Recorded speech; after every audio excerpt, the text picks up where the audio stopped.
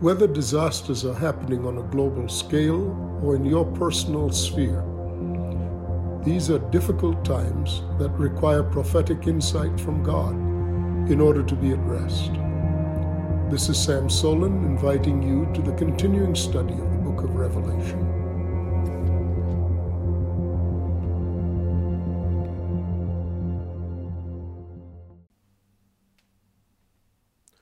We now continue our discussion and deconstruction of the book of Revelation. Last time we spoke about the head that was wounded. We saw that at the cross, Jesus crushed the head of the serpent.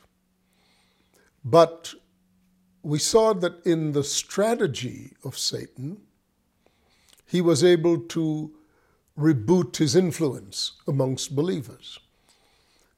The first major attempt of this kind was having Constantine approve the church as the church of the Roman Empire.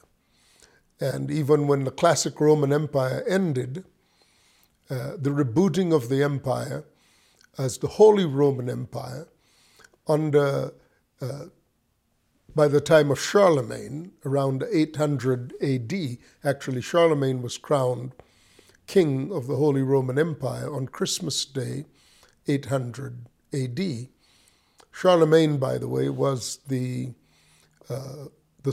grandson of Charles Martel and was the second emperor of the Carolingian dynasty that replaced the Merovingian dynasty that had been in existence in France at the time. He, at the invitation of the Pope, came to the Vatican on Christmas Day, 721, and was crowned Emperor of the Holy Roman Empire. He reconfirmed the Church's position as a subordinate of the state. This gave rise, ultimately, to all of the state churches. When the religious Roman Empire collapsed, and the states that had been brought under the hegemony of the Roman Church began to break away. Among the earliest, of course, were the German states, as they provided comfort, support, and security for Martin Luther. As they began to break away, what began to take shape and take form in nations of Western Europe, the former Holy Roman Empire, what began to take shape were various iterations of the state church, of the Church of the Roman Empire, and it took the form of state churches. So these became what were known as the Orthodox churches or state churches. That's how it came to be. Once again, they followed the line of the state offering power to the church in exchange for a productive, tax-paying citizenry. As a consequence, and by the way, Satan rolled out exactly the same temptation to the church, first with Constantine, subsequently with Charlemagne, and then continuously through the state church, development of state church, rolled out exactly the same temptation that he had offered to Jesus, which was, if you'll fall down and worship me, I'll give you the kingdoms of the world. Because, he said, they're mine to give. Understanding that if Jesus indeed acknowledged the sovereignty of Satan by, quote, falling down and worshiping him, it wouldn't matter what he gave to Jesus in exchange, because he would end up controlling everything that Jesus had, inasmuch as he would have been the source of the authority of Jesus to rule.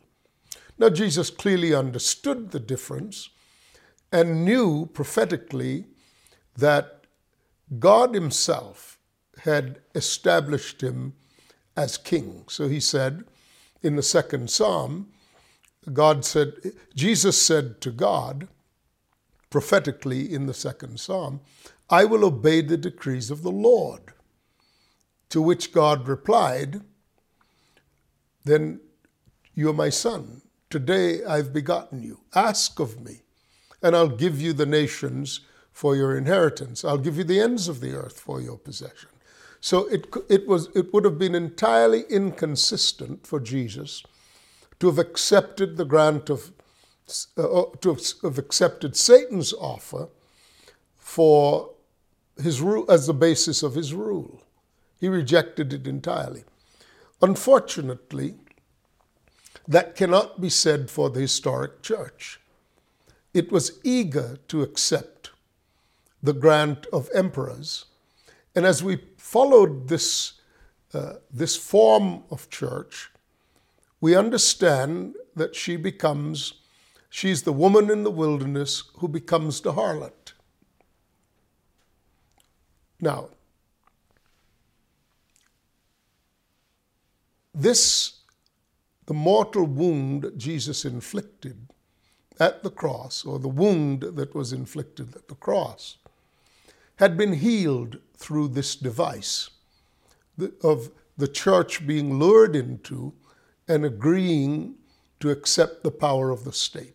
Just like Satan attempted to lure Jesus into an agreement that would ratify Satan's theft of Adam's power, Satan's deceptive accessing of Adam's power. So that mortal wound had been healed.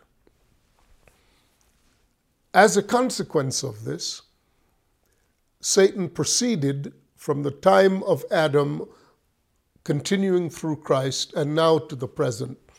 Satan continued to follow the line of developing a systemic kingdom that had one objective, the objective specified in Scripture from the very earliest of biblical prophecies, found in the book of Genesis, 3rd chapter, verse 15, where the seed of the woman, or the offspring of the woman, would wage war against the offspring of the serpent, and the seed of the woman would crush his head, yet he would bruise his heel.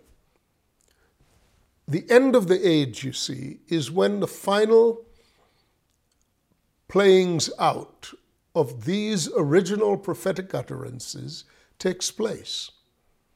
And you don't have to speculate as to what the events of the end of the age will be like. They will simply be the culmination of and the fulfilling of all unfulfilled biblical prophecies. Now, one of the mistakes people make in understanding biblical prophecy is to think that because a prophetic reference has been fulfilled once, that's all the fulfillment there is. No, God knows the end of every matter from the beginning. He set up everything before the foundations of the world. He contemplated a creation in which there would be cycles of the same thing occurring.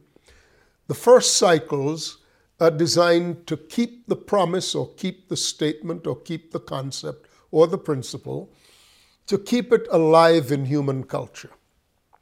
Subsequent fulfillments add weight and mass and dimensions to that prophecy while it's yet moving forward to the ultimate fulfillments. Everything ultimately is summarized in Christ, which is to say, the body of Christ. All of what God had planned, all of what God intended, will give their final accounting in the body of Christ at the end of the age. And this is no exception. Now, there are specific prophecies as they regard specific persons. But quite often, some of these people are types and shadows of Christ, just like others are types and shadow of Satan. So that's why you find so many quotes of Old Testament prophecies in the New Testament, even after there had been fulfillments within Scripture.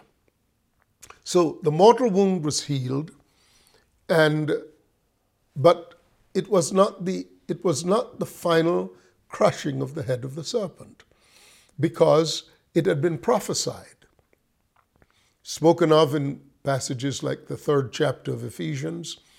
It was prophesied that God's intent was that now, through the church, the manifold wisdom of God would be made known to principalities and powers in the heavenly realms, namely that which God accomplished in Christ. Things accomplished in Christ would be perfected in the body of Christ. So the destruction of the works of the devil, which is the purpose for which the Son of God is revealed, the destruction of the works of the devil would be perfected in the body of Christ. When it's fulfilled in the body of Christ, it's the same as if Christ himself personally fulfilled it, because that's what God envisioned.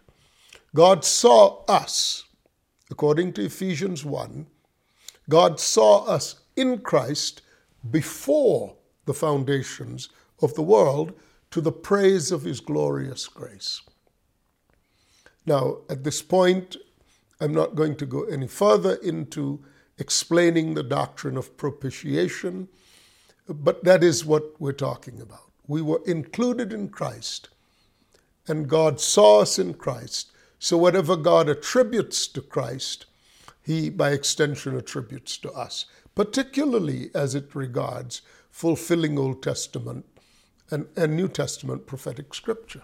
So, the mortal wound was healed, on account of which the following is said, and all the world marveled. This would be now the latter half of verse 3, Revelation 13.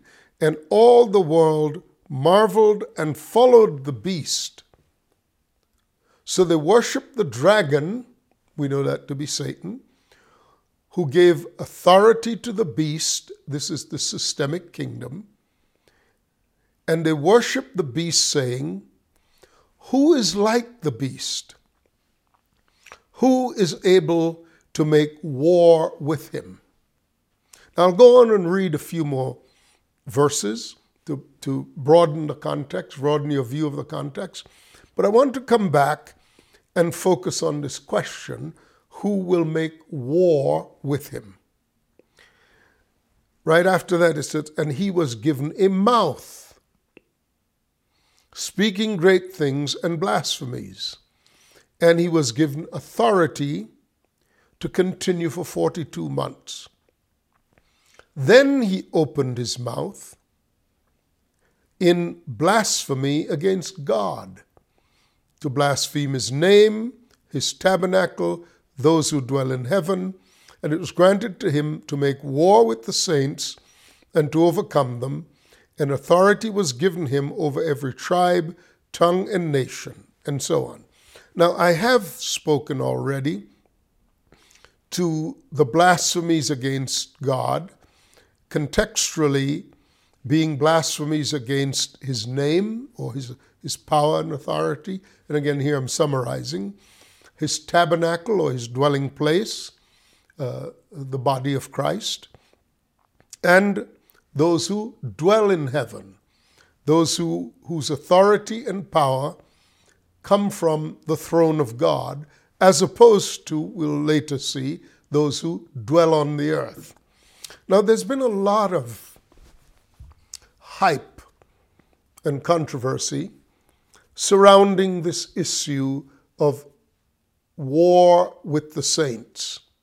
Because we notice that he makes war against the saints, whose names are written in the Lamb's Book of Life, and he overcomes them. He overcomes them. So, how is that so? It was granted to him to make war with the saints and to overcome them. Now, there are a variety of solutions offered for this notion of Satan making war against the saints and overcoming them. One such offering is, well, that just before we are annihilated in this war by superior military force, we'll be raptured out.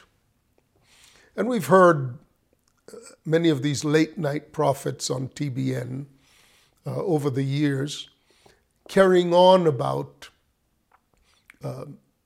the conglomeration of nations waging war against believers and overcoming them, and therefore, we long for being raptured out.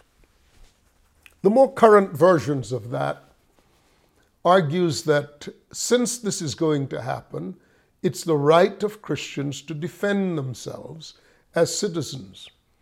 And it's the basis on which certain of these same prophets argue that the people of God should buy freeze-dried foods and prepare for siege.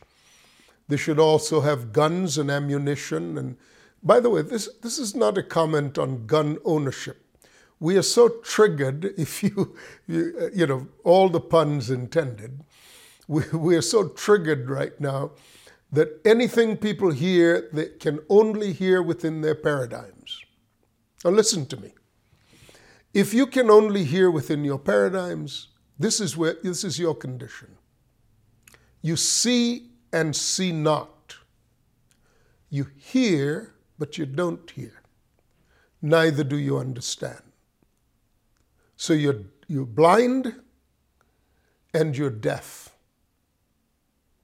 The condition right now of everybody hearing a few words and jumping to conclusions and taking positions, that's a condition that is fully descriptive of seeing and not seeing, hearing and not hearing, nor understanding. So if you want to do that, do that. It's your right to do that. You have every right to blind yourself. You have every right to deafen your own ears. And when you're in that condition, you will not see what God is showing. You will not hear what God is saying. And the day will come upon you, and the times will come upon you in the fashion of the way times overtake people who are simply fools. Jesus put it this way: "O you fools and blind." People who are deaf and blind. Jesus called them fools and blind. I don't actually care if a person listens to me with an open heart or not. I'm attempting to be faithful to the Lord.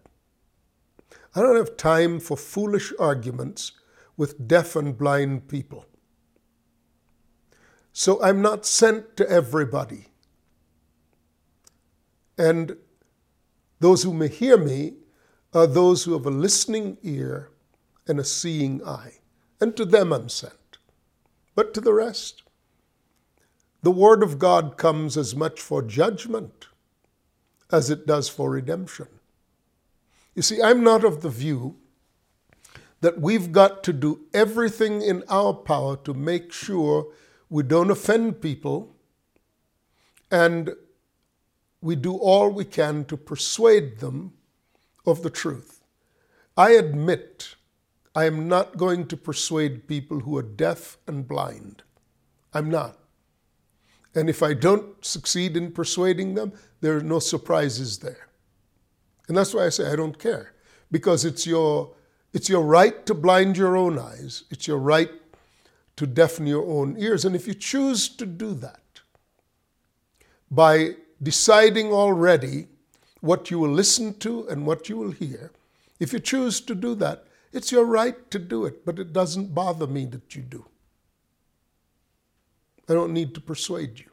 So when I say there are certain ones who masquerade as prophets, these have been remarkable times because an entire slew of the prophetic has been disrobed and shown to be naked, not clothed in vision or in righteousness, but rather clothed in political activity. They've been embarrassed and made ashamed publicly, but do you think they're repenting?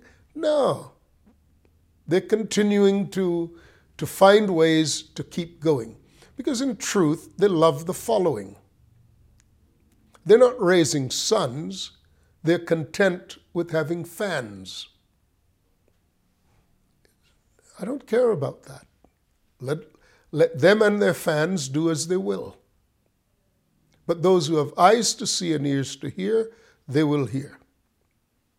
They will see. Now, so when I say certain of these late night prophets on TBN or other ostensibly Christian networks, when they're telling the people to buy food and freeze-dried food and buy guns and ammunition, the moment I say buy guns and ammunition, the deaf and the blind hear he's either against gun ownership or he's a pacifist. Think what you will. I do not care.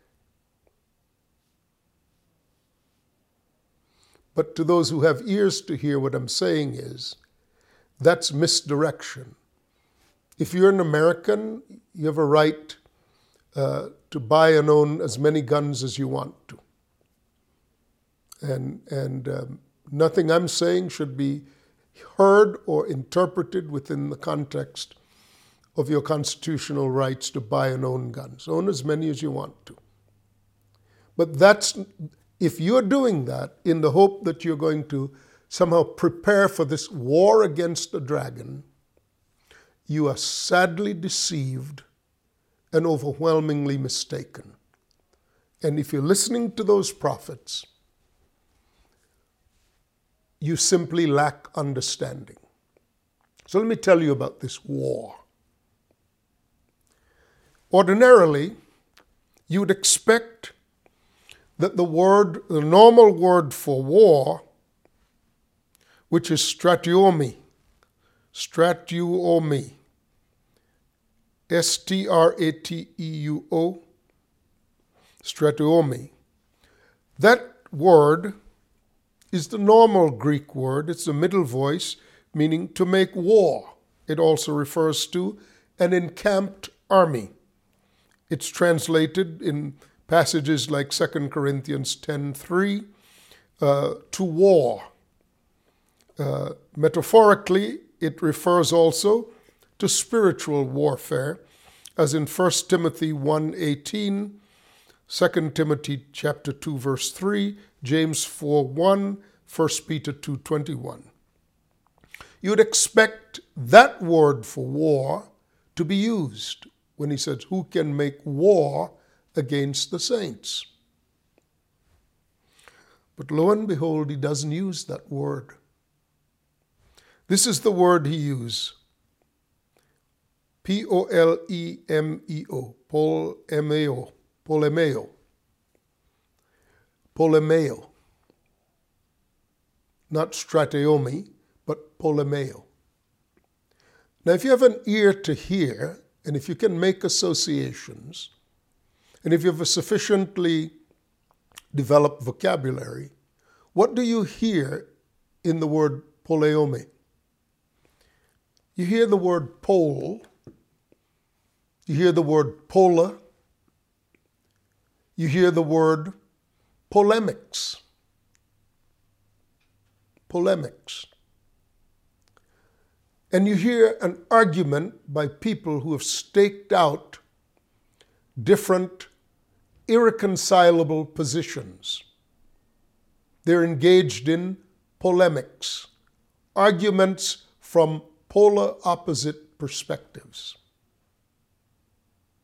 That's the kind of warfare that is referred to in the question, who can make war against the beast?